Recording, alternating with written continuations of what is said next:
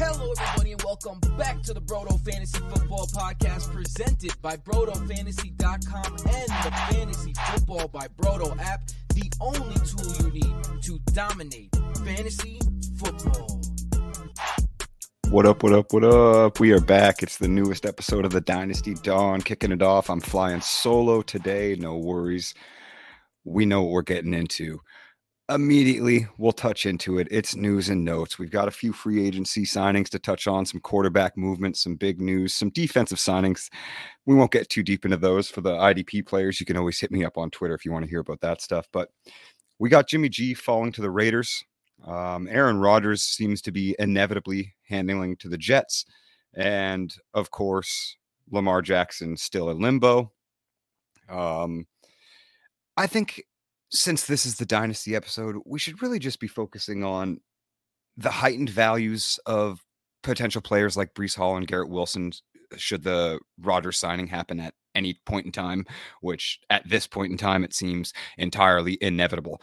I think that Elijah Moore may even be involved in that package, which teaming up with Jordan Love doesn't really do much for his dynasty value and his excitement there after such a bad fall off in a sophomore season and from what was obviously a very impressive close to his rookie season. Garrett Wilson is valued in such a way that he's already kind of presumed to be continuing the incredible rookie numbers that we saw, 1,000-yard season that should continue into his sophomore year, wide receiver one seasons, absolutely in his range of outcomes and his trajectory. That is already presumed with Garrett Wilson. Aaron Rodgers landing there isn't going to do much to spike that value. It is certainly going to do something to help his production and his consistency on field, but Garrett Wilson is already valued as a top 12 dynasty wide receiver. That Rodgers signing or trade may push that into top 10, top 8, but it's not much of a positional value gap when you're talking about those top 24 assets, top 30 even, in between those, 2.5 rounds of a dynasty startup.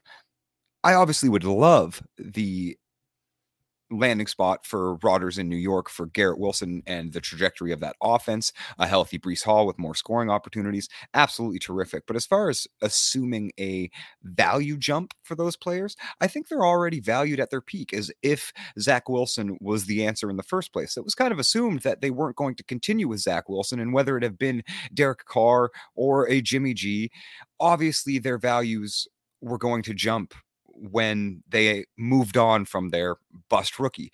So with that signing looming, it's not really doing much for them, but it will certainly do much for their production. So if you're holding on to them and we're keen enough to draft them in their rookie years and get the early, career discount, then bravo. But as far as kind of turning around in the market and attempting to sell at max value, they're kind of already at max value and valued correctly, for my opinion, as well, considering the talents that they are. Jimmy G to the Raiders, I think Davante Adams has been a sell for years in Dynasty. And yes, the production has held up. So obviously, if you sold, immediately after the Packers trade, or, before Matt LaFleur came, like he had incredible seasons and I would have had to have eat the bullet there. But the decline is coming. The uncertainty of the Raiders quarterback position, even with Jimmy Garoppolo there, uncertainty production-wise, doesn't really do much for me as far as wanting to hold on to Davante Adams. Now, if you're a competing roster, I think obviously the move is to hold on to him. Jimmy G is going to hyper-target him likely. It's going to be a positive offense for Davante's targets, at least. As far as positive for the Raiders, I'm not so entirely sure about that, but I think Davante can certainly maintain high-end wide receiver 2 production, if not sneak into that wide receiver 12 spot. Once again, an overall finish or in points per game to, kind of maintain production, but the value will never meet there. And no, Jimmy G isn't the most exciting signing, but it will probably move the needle enough on the market where you might be able to get a viable return for other contenders in your league that are more so willing to eat the decline risk of Davante Adams.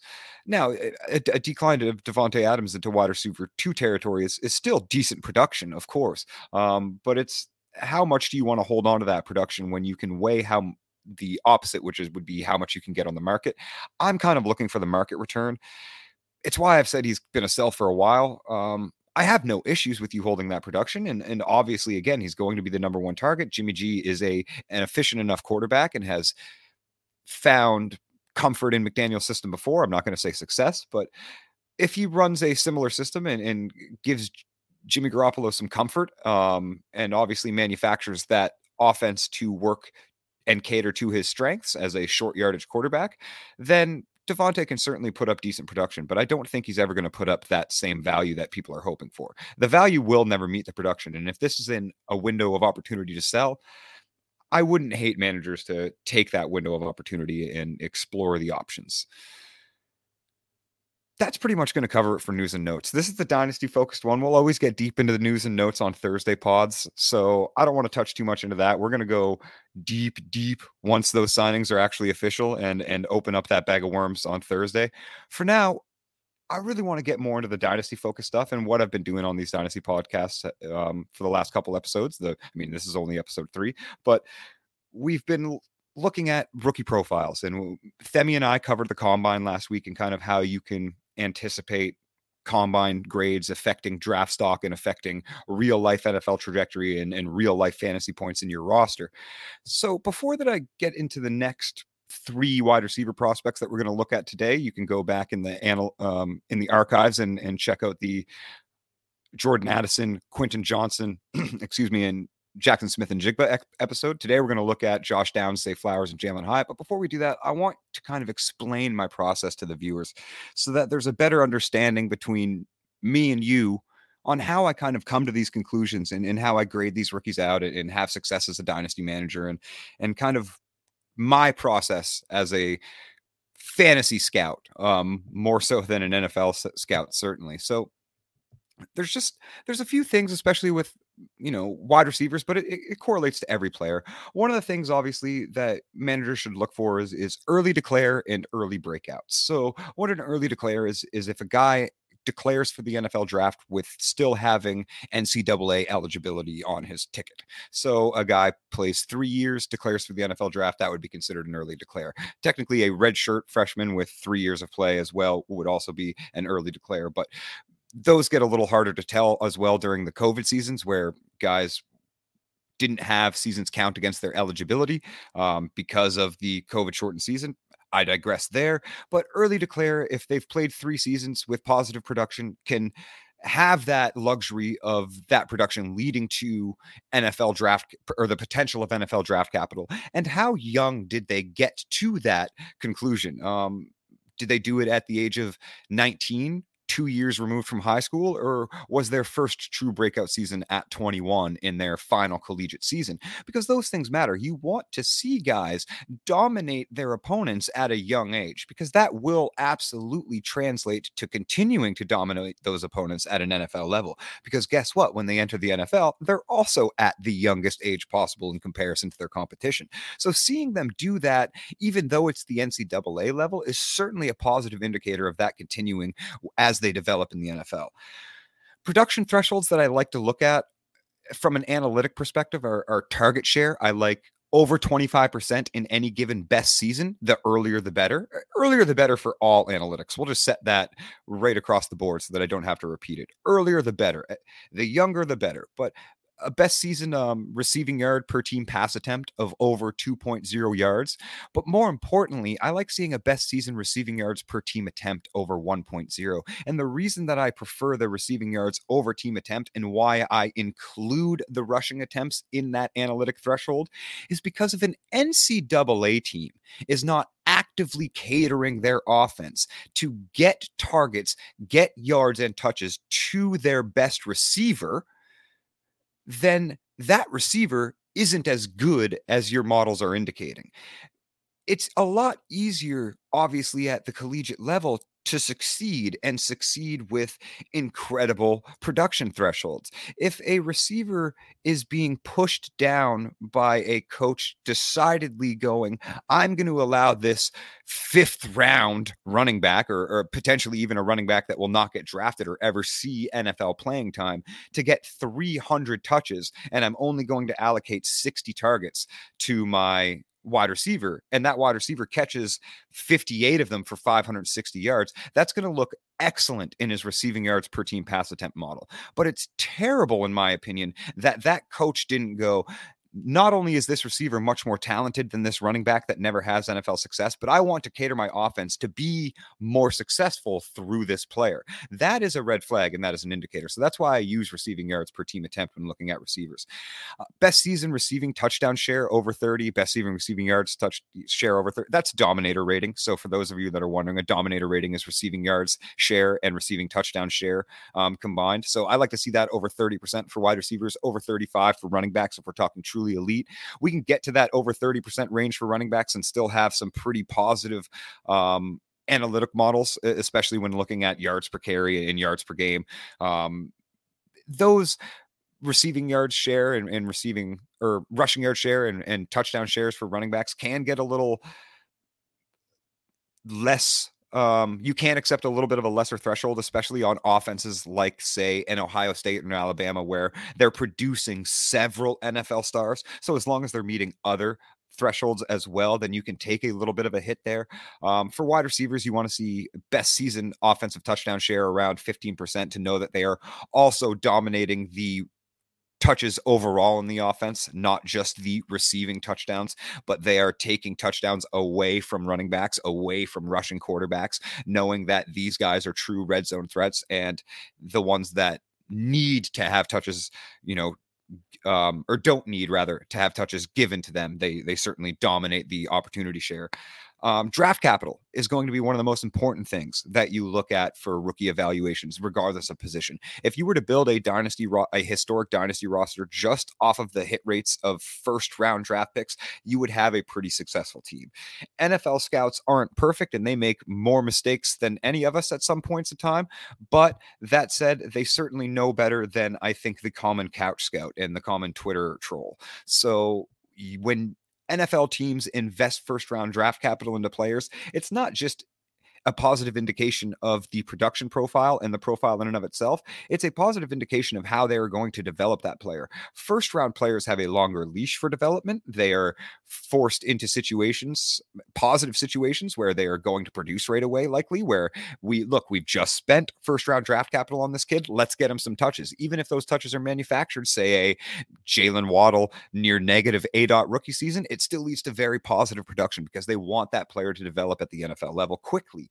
So first round draft capital is going to be a major indicator. And there are certainly cutoffs. You can look at historic hit rates and even just Wikipedia draft classes and look up and down the draft catalog of like, oh, look, 4 Hall of Famers selected in the first, none in the second, none in the third. So it does matter. And yes, there is absolutely outliers and outliers that you can find in rookie drafts and throughout, your dynasty process that aren't going to get the NFL draft capital that you're saying, look, all of these guys have surpassed the thresholds that I previously just mentioned. They look great in my analytic model, but the NFL, for whatever reason, say it be size or small school or a potential injury or character concern, isn't valuing this guy the same way. They're drafting him in the 4th round.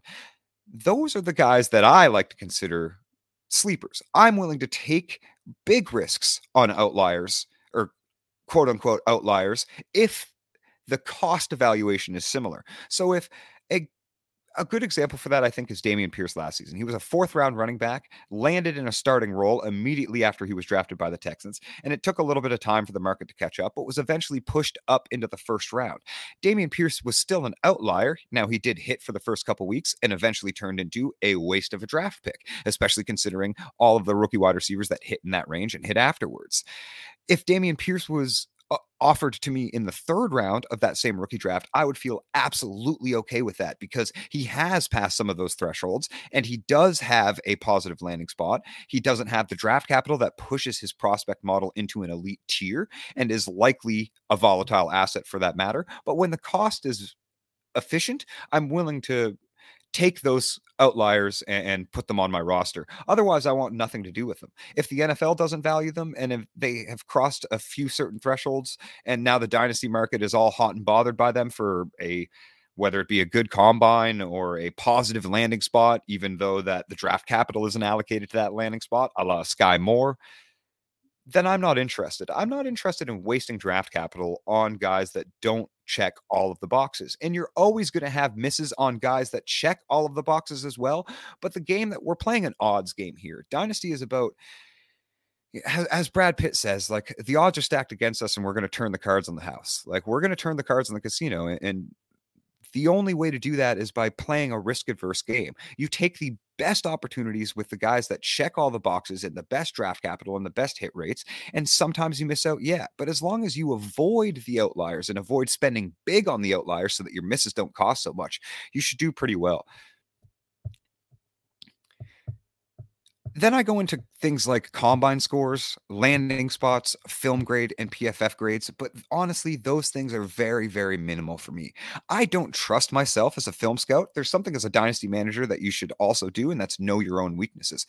I trust what I see on film if it also is positive in my analytical model. And kind of what I mean by that is, I don't need film personally to tell me if a player is good, because they will stand out analytically.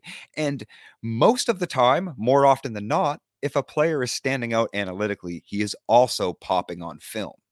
But the averse of that is a player can pop on film and not be great analytically. And people will reach on that film excitement, but miss on all of the red flags and all of the things that say this player is an outlier. And when you're investing rookie picks into those players, which I obviously wouldn't do for film purposes, yes, you can still find diamonds in the rough, but in my opinion, it leads to much less success than just following a solid analytic model and then adding your film perception to that model.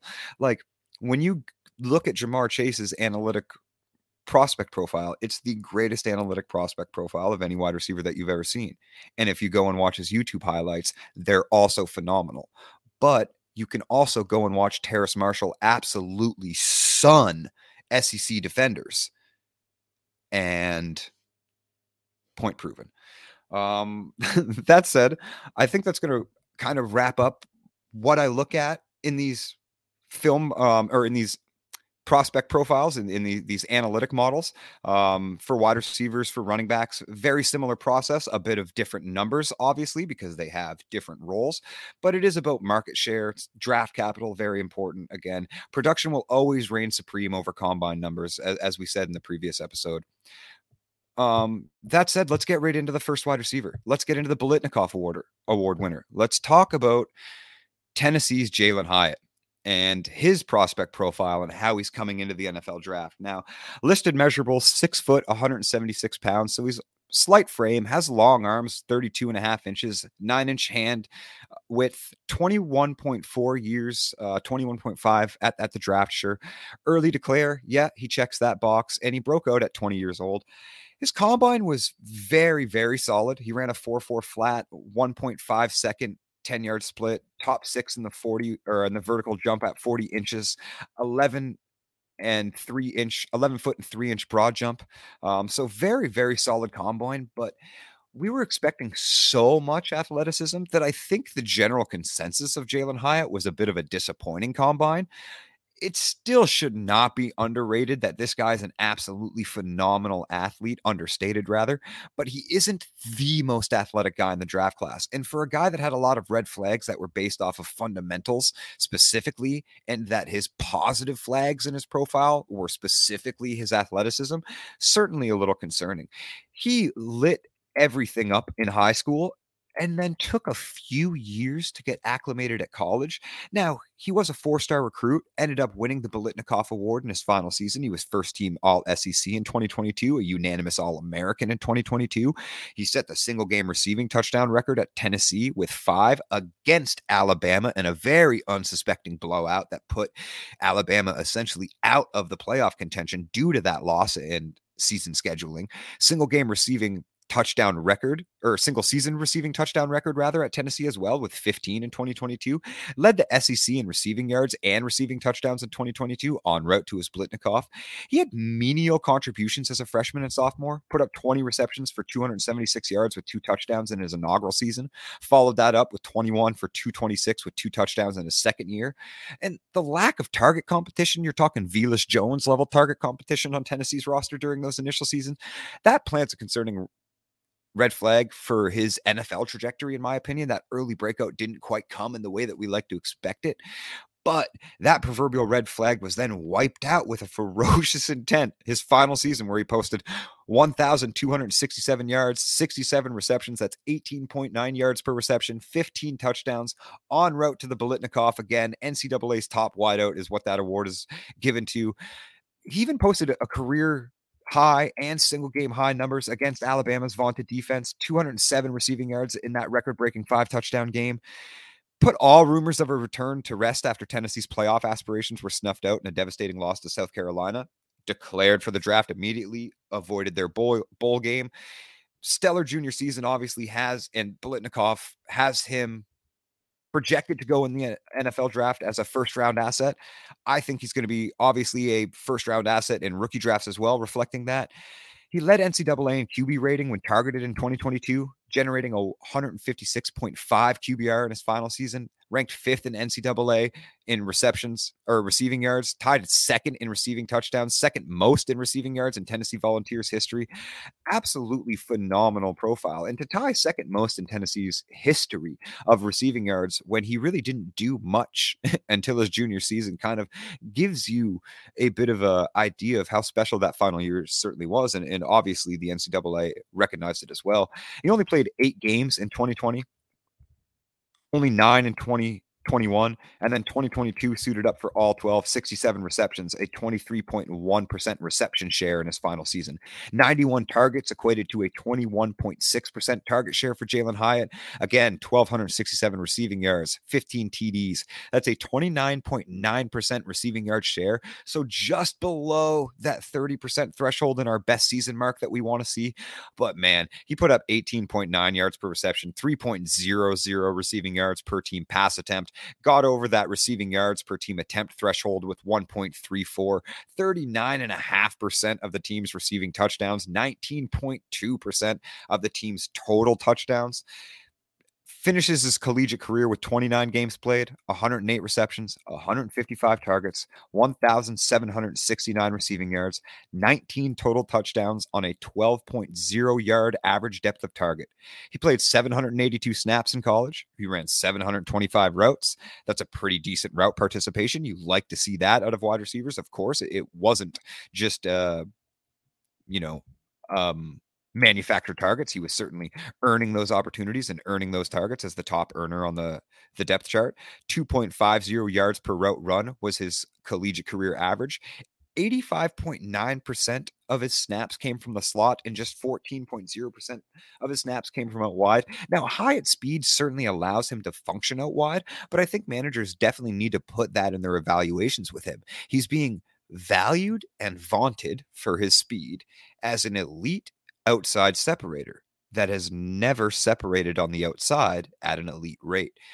There's a lot that concerns me with Jalin Hyatt. I'm fine with him in the back end of the first round, but certainly not going to value him, I think, the same way that NFL GMs are. And I think the same way that his market consensus is going to fall in line with once his NFL draft capital is attached. Because how often do we see NFL GMs get enamored with speed and overpay and overinvest in very speedy wide receivers that have somewhat positive profiles, but certainly more red flags than positive ones?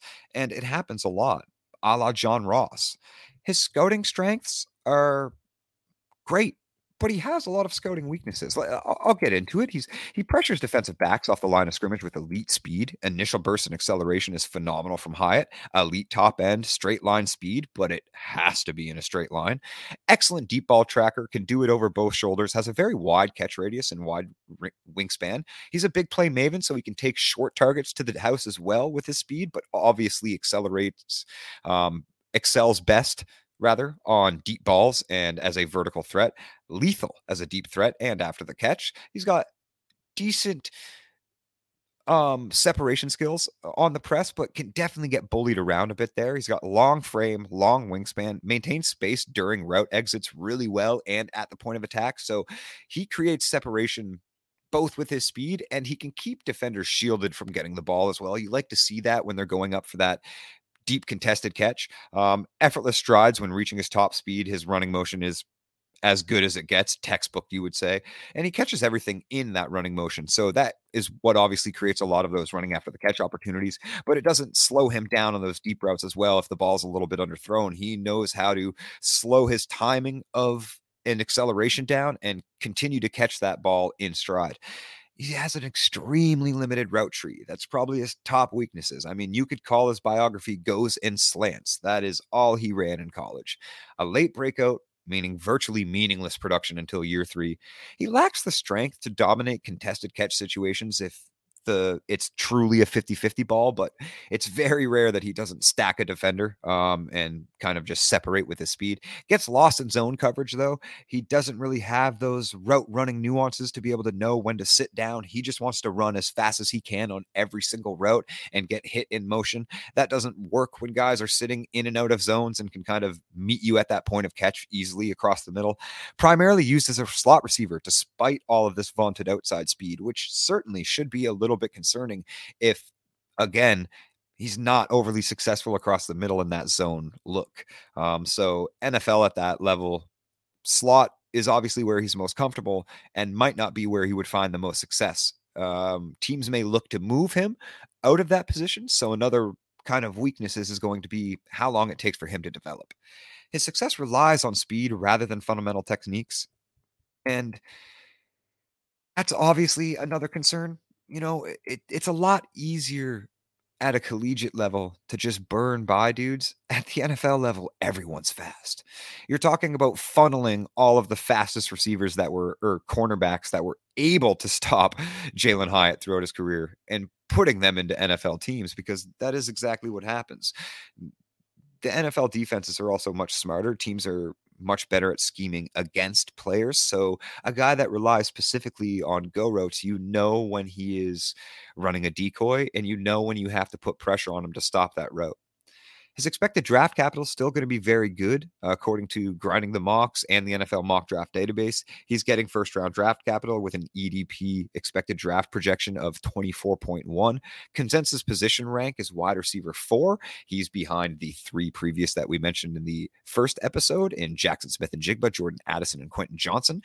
Best landing spots, in my opinion, would be Dallas Cowboys as a true field stretcher, somebody that already has an alpha wide receiver to take that pressure off, and CeeDee Lamb as well. Same thing said for Kansas City Chiefs. Obviously, Travis Kelce is going to garner a lot of safety coverage as well, which helps take the top off much more easily for Jalin Hyatt, and he could potentially fill in that McCole Hardman role, which they look to be losing as well, and that MVS role, which he had a bit of success in. New York Giants as well, a great fit for Jalin Hyatt, as their receiver depth is one of the weakest in the NFL. His consensus landing spot is indeed with the New York Giants, according to these consensus mock draft databases. His top player comparisons without any draft capital involved, and some of them are very favorable, some of them not so much. John Ross, obviously, funny enough, comes out as a top comparison when you're looking at the analytic models. A.J. Brown comes out as one of the more favorable comparisons. Michael Pittman in that range as well, but both of them, as we've noted, definitely bigger in size than Jalin Hyatt, but there can be some similar production value there as far as points per game are concerned. More similarly sized and probably closer to his NFL trajectory to guys like Curtis Samuel, Amon-Ra St. Brown, potentially Jameson Williams as well. They are very similar prospects. Terrace Marshall, Quez Watkins, Lance Moore, Jalen Darden, and Greg Little would round out some unfavorable comps for Jalin Hyatt. But again, that is what happens with these speedsters that get top NFL draft capital and only have 1 year of positive production at the collegiate level. You're going to get a lot of unfavorable NFL comps. His future NFL and fantasy outlook is kind of obvious. We'll take the chalk here, but it is positive, and there can be some production. Hyatt's vertical speed is the exact intangible NFL general managers become enamored with year after year. It's going to put him in a positive position to succeed. Despite a limited route tree and lack of early production, he's anticipated to be selected in the first round. That's going to help his analytic model and his prospect profile round out quite nicely. Prototypical athleticism and projected draft capital should lead to a path of instant development for the rookie wideout, allowing serviceable low-end wide receiver 2 numbers in his rookie season, should he reach that assumed potential that he showed as a Biletnikoff winner. Expect a few years of erratic boom and bust production from Hyatt, though. He's going to take a while to develop. His route tree needs a lot of work. He's not going to be as effective with his speed against NFL defenses, so he's going to need to learn some of those nuances and learn them quickly. There's no doubt he can make an immediate impact. However, his big play profile is going to lead some frustrating inconsistencies as he develops into the NFL wide receiver that everybody wants to see him as. Moving on to who would be the guy that I feel much more comfortable in and kind of has a bit of a similar undervalued kind of overlooked outlook that we see continuously as guys like Jahan Dotson, even Devontae Smith his rookie year. Josh Downs is the next wide receiver we're going to get into, and somebody that I would certainly value ahead of Jalen Hyatt. I don't think that the NFL will, and I think a lot of dynasty leagues are going to make that same mistake. But I really like Josh Downs. Now, Josh Downs had some very, very stellar seasons in the ACC, 3 stellar seasons of production. Broke out as a true freshman, came in at 5'9", 171 pounds with a 30 3/8-inch arm span. Hands are 9 1/4 inches. That's definitely a little small, but so is he. And it's within a range that you feel somewhat comfortable. Hand size is something that gets overlooked with NFL wide receivers a lot. Funny that we overlook the thing that they use to catch the ball in our prospect profiles, but hand size is definitely very important to projecting NFL success. 9 1/4, not great, but not a runaway red flag. Going to come in at the draft at 21 years old. Yes, he's an early declare as well. Only 3 seasons in the ACC at UNC, playing for the University of North Carolina. Broke out as a freshman at 19 years old. NFL Combine was positive. I would have liked to have seen him run a faster 40 at 4.48 seconds for his size. It's not the best speed score, but a great 10-yard split of 1.49 seconds. Vertical jump, 38.5 inches. That's very good for his size. Broad jump, 10 feet, 11 inches. Again, very good explosivity scores from Downs here. Can't talk today. Very good explosivity scores from Downs here.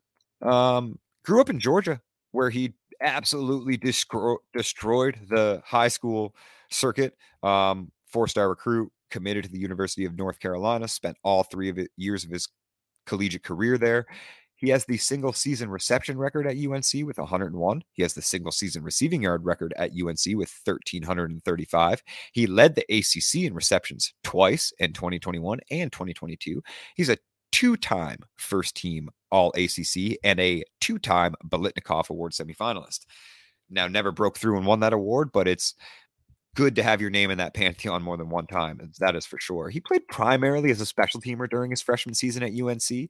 He suited up for 10 contests, but only played offensive snaps in 4 of those contests. Collected 7 receptions for 119 yards and 3 touchdowns during his freshman season. Obviously nothing to write home about, but he did end his freshman campaign with an emphatic breakout game during the Orange Bowl. Caught 4 passes for 92 of those 119 total yards and 2 touchdowns. And this was after stars like De'Ami Brown, Michael Carter, Javonte Williams, stars at UNC, all declared for the NFL draft. And with those previously mentioned players out of the fold, Downs was staring down the pipeline of a monumental 2021 season in his sophomore year. The new number 1 immediately made his name known as a record 8 receptions for 123 yards and 2 touchdowns in UNC's opener.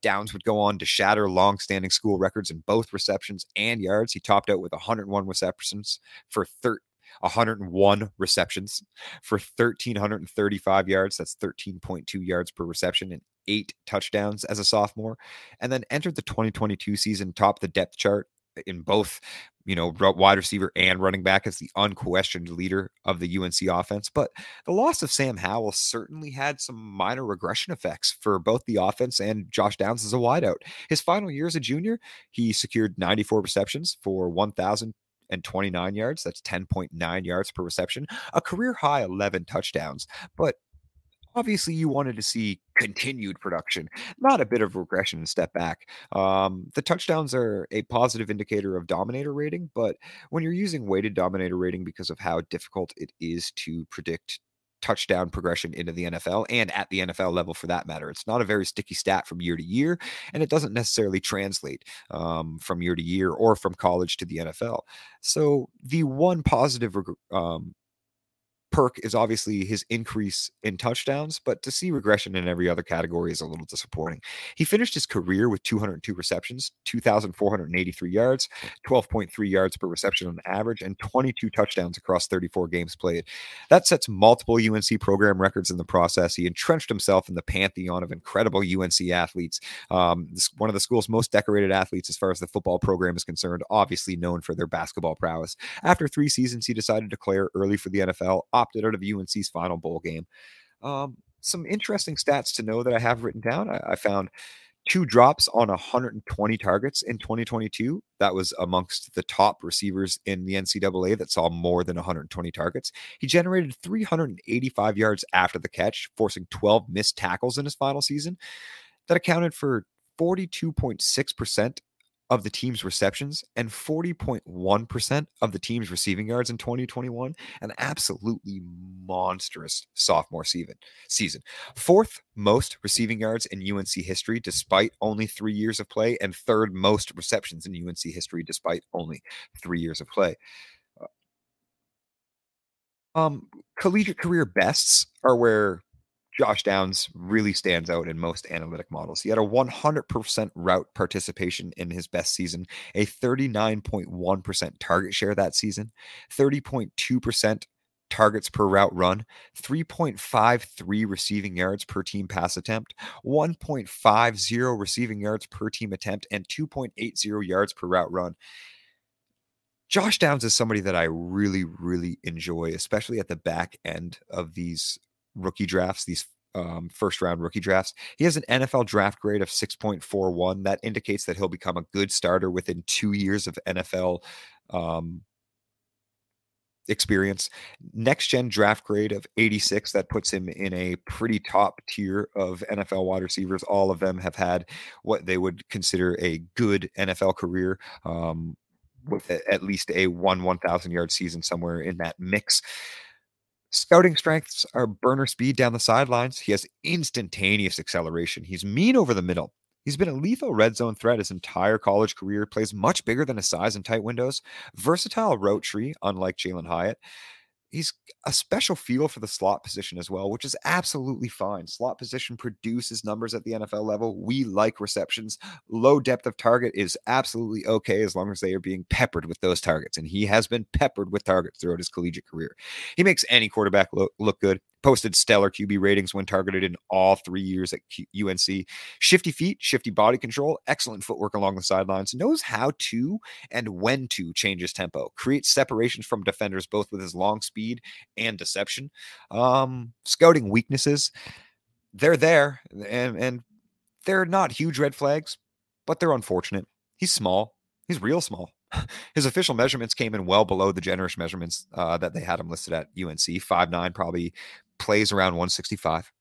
Had some issues with tracking the deep ball despite torching defenders with his elite speed. Some annoying deep ball drops in his film grades. Continuously shoved around in press coverage, kind of to be expected with his small size. Might need manufactured touches at the NFL level to avoid it. Not necessarily hard to do at the slot. Deals with inconsistent size mismatches. Is going to continue to do that at the NFL level where everybody's bigger and everybody's faster. He lacks solid hand size, as we mentioned before, and hand strength. Again, dropped some easy bullet passes and some perfectly placed long balls. Press coverage is more like smash coverage. Struggles against strong cornerbacks off the line of scrimmage. Needs to work on finishing his routes with that snap acceleration ability that we talked about.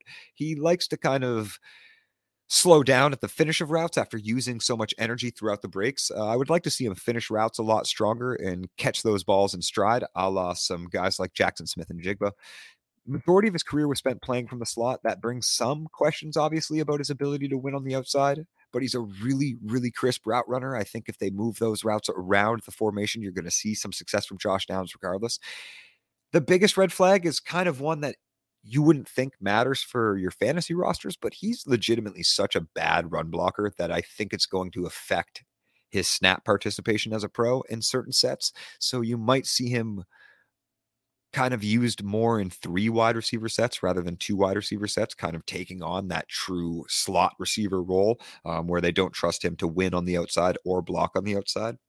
Expected draft capital going in the second round.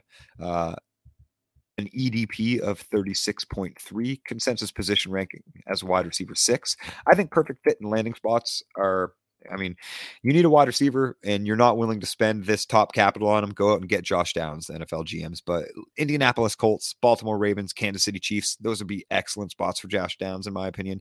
Consensus has him going to the Carolina Panthers. Now, that consensus is set in with considering the trades that they just made. I don't know that he's necessarily a DJ Moore replacement, but obviously they are wide receiver hungry and are going to be looking to fill those holes during the draft.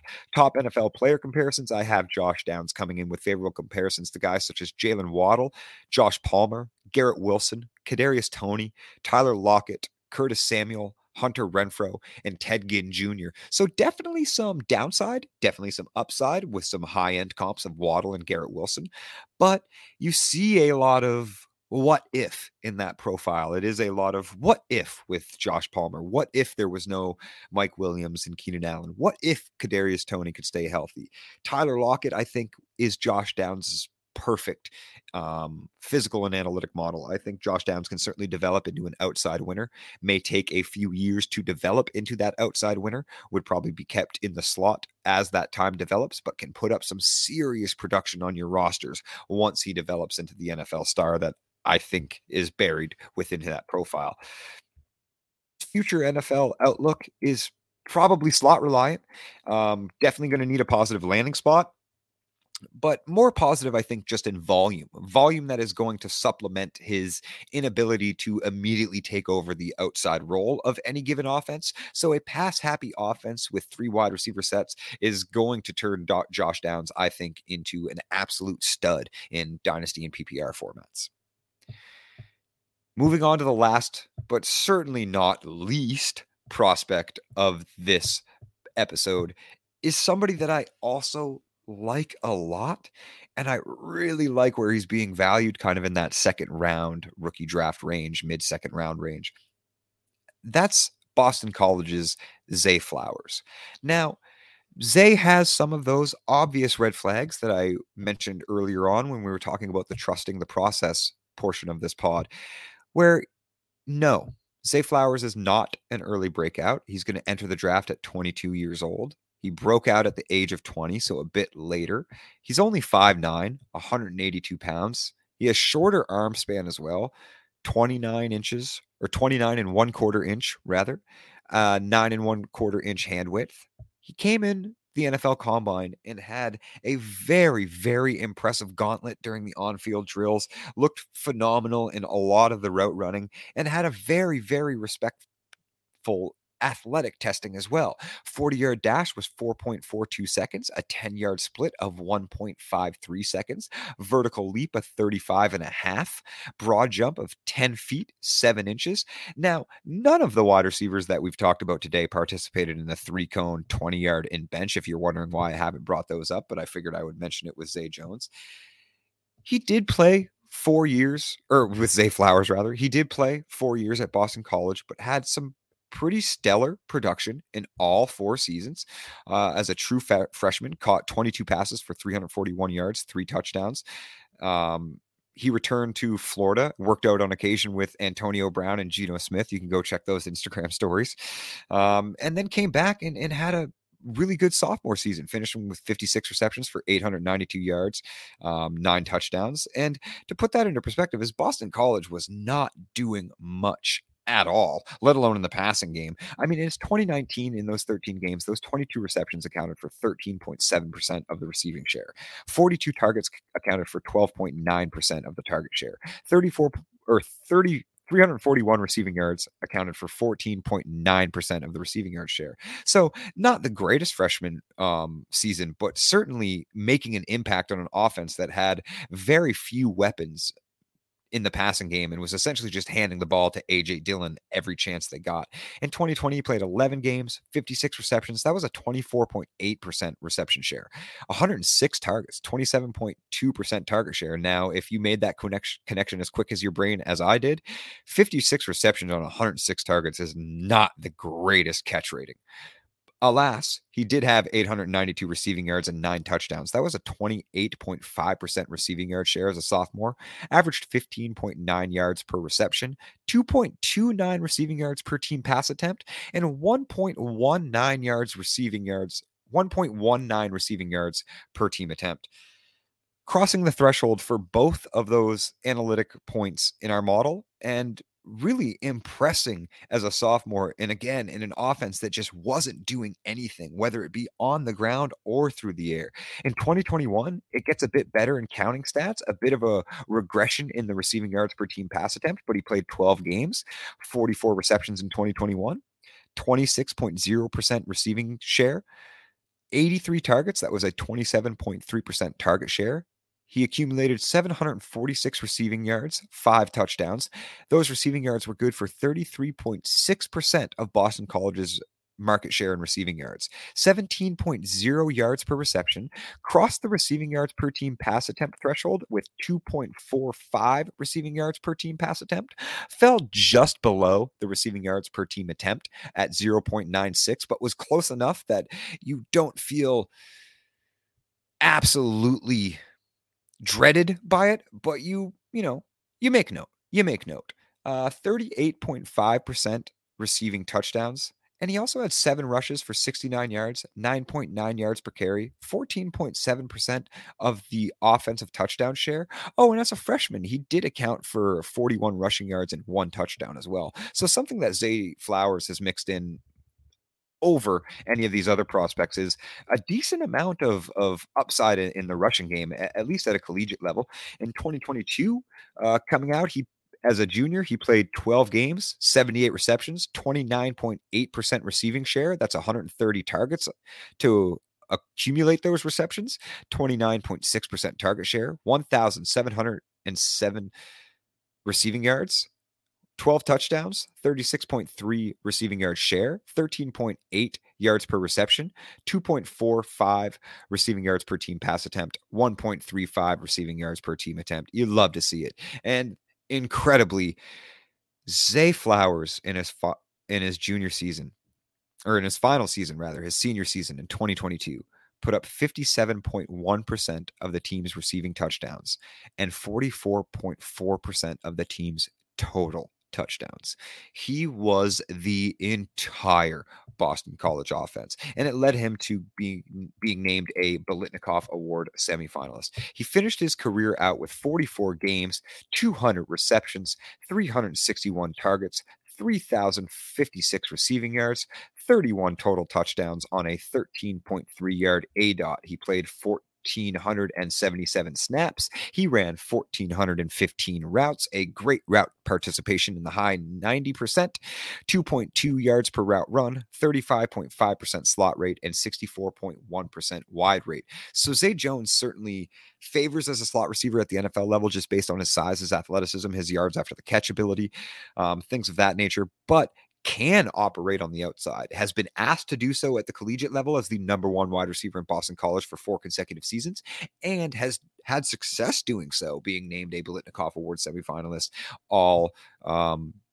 first team setting records at all ACC first team setting records at Boston College. Just really a overlooked and underrated solid profile for Zay Flowers. Now, obviously, size is going to come up as a concern for him. There's a new trend in the NFL, though, because Zay is expected to get pretty decent draft capital. And you shouldn't concern yourself with size as long as the NFL doesn't. Meaning that outlier strand kind of widen itself when those guys get selected in the 4th, 5th, 6th round. It's you're increasing your chance of missing on other prospects and increasing your chance of drafting a bust potential player when they are drafted late and are also small and played 4 years and early. But Zay had incredible production and incredible market shares in those 4 years. So you can slightly excuse the non-early declare status, and also considering the shortened COVID season that all of these players in the NCAA had an extra year of eligibility. He had phenomenal production in those 4 years. He is a little bit undersized, but he also is expected to get decent NFL draft capital. So guys like Devontae Smith, Marquise Brown, Tyler, you can compare him more favorably to those guys rather than downgrading him because of some of these red flags. As high as I am for his value on Zay Flowers, I would be remiss without bringing up those red flags once again. He was a 4-year senior in a weaker ACC conference with a late college breakout. He's definitely considered undersized despite success as an outside receiver. He has a small catch radius, shorter arms. He gets bullied in zone coverage, off the press too frequently for my liking, if we're being honest. He's athletically good, not great. You can contest him pretty easily because of the size, and he doesn't like it when defenders get up in his space. That said, he's quicker than fast, but plenty fast. 4.4 second 40-yard dash, and quicker than fast, like guys like Amon-Ra, like JSN, like Cooper Kupp, that he runs crispy routes like they are fresh cut French fries, my friends. He makes them miss and he'll make them pay, both in his route running tree and after the catch. He's a slippery open field runner. He has effortless control of speed and deceleration. Go fast, stop, go faster. Plays outside in the slot with success at both positions. So I think his versatility is actually a positive despite his size. I think NFL teams are going to view him as somebody that, look, we're in the second round or maybe even at the back end of the first, and we need somebody to fit into that slot role, but maybe potentially take over the outside role of a veteran that may be leaving within 1 year or that we're looking to trade away. I think the Arizona Cardinals would be a great fit for somebody like Zay Flowers in that regard. Maybe even somebody like the 49ers where they could lock down another rookie contract. Obviously, he's going to have to compete for targets in a very difficult spot, but it would be a very, very positive landing spot when you consider how Kyle Shanahan likes to manufacture touches and targets for his wide receivers, because Zay Flowers could excel at a very high level in a system much like that. The Dolphins presenting a very similar system. He does have first/second round draft capital with a 31.5, 30.5 EDP. So right at the back end of the first, early second is where these teams are expected to spend their draft capital on Zay Flower, according to these mocks. Consensus position rank as wide receiver 5, wide receiver 4, slightly ahead, depending on where you're looking up, slightly ahead of the Jalen Hyatts and the Josh Downs. Perfect fit landing spot. I mentioned a few, but Los Angeles Chargers, I think, are somebody that's definitely going to be attacking a player like Zay Flowers. I think New Orleans Saints are definitely going to be looking at a player like Zay Flowers, with them potentially having to get rid of Michael Thomas. They need a lot of youth to keep them under that cap situation. And obviously they want to compete now with the Derek Carr move. Dallas Cowboys, with them already having a solidified alpha outside in CeeDee Lamb. His consensus landing spot right now is the Indianapolis Colts as a project player, I would assume, that they can put alongside Michael Pittman and maybe allow Alec Pierce to take over a big bodied slot role where Zay has a bit more speed and can win on the outside with more success than Pierce can. His top NFL player comparisons are certainly favorable. When you look at guys that played 4 years, surpassed the receiving market threshold, surpassed the receiving yards market threshold, their dominator ratings, target earning ratings, all very similar. Guys like Jahan Dotson, Khalil Shakir is a more recent and I guess unfavorable comp, but Devontae Smith played 4 seasons, similar market shares. Darnell Mooney, Deontay Johnson, Hunter Renfrow, James Washington, Jamison Crowder. So at the bottom end there, definitely some outlier upside in the good seasons that we saw from Jamison Crowder and Hunter Renfrow. But Deontay Johnson, Darnell Mooney, Devontae Smith, Jahan Dotson, I think that's right in the range of Zay Flowers' range of outcomes. And he should be able to return that within his first or second season in the league, allowing for that second round rookie pick that you're going to allocate towards him be worth the cost of acquisition. Now, as far as I have beaten these red flags for Flowers into the ground.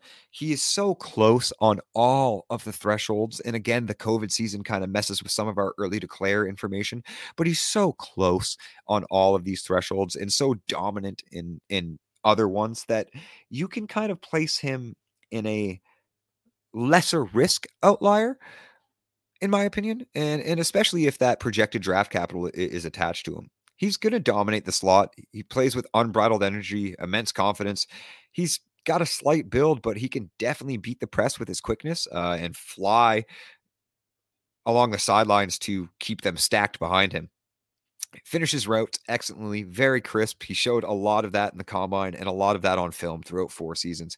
He dominated his market shares at Boston College as their number one asset, whether it be in the run game or the passing game. He was essentially the only one that could put up positive production for that team in the ACC. He's a super exciting deep threat, but an even more exciting yards after the catch guy. And I do think that as long as he maintains that you see him get drafted at the back end of the first or anywhere within that second round, if he maintains first or second round draft capital, that pushes his production profile and his analytic profile into a position where I absolutely see Zay Flowers being a perennial wide receiver 2 candidate and wide receiver 2 value candidate, where maybe he doesn't burst past some other draft mates and some other market assets, but a guy like Tyler Lockett, where you are very happy with the production and the cost that it gets to that production, or the cost it takes to get that production on your roster. I think Flowers fits into all 32 systems and will definitely be perceived as somebody that is a multi-tool guy that can make an impact right away. I think that's going to wrap it up for everyone. We had fun. I had fun. You had fun. I hope we had fun. We got through Jalen Hyatt. We got through Josh Downs. We got through Zay Flowers. We talked about their prospect profiles, their models. We talked about the prospect process. We got a little sprinkle of dynasty news in here with some value switches on the market because of the free agency signings. We got it all. Be sure, please, everybody, be sure. Download the app. Once again, you heard Tim's beautiful voice talking about it in the intro. Go to your Google Play, go to your Apple Store, download the app. It's free. It's got all of the stats and all of the information that I just gave you today. Check out the podcast anywhere you can get it. We're on YouTube now as well. If you want to get your stuff by video, we'll be clipping up shorts and putting them on TikTok and Instagram Reels as well. Download it on Spotify. And last but not least, please consider joining the Patreon for as little as $3 a month. It gives you access to me, DMs all the time, and obviously all of the brothers via the Discord, the best Discord and all of Discord, all of the community. I was going to say fantasy football, but it's literally just the best Discord in the world. There's, we talk about everything there. We're family. You can get great betting advice in there as well. We're always, sharing our lines and sharing our picks.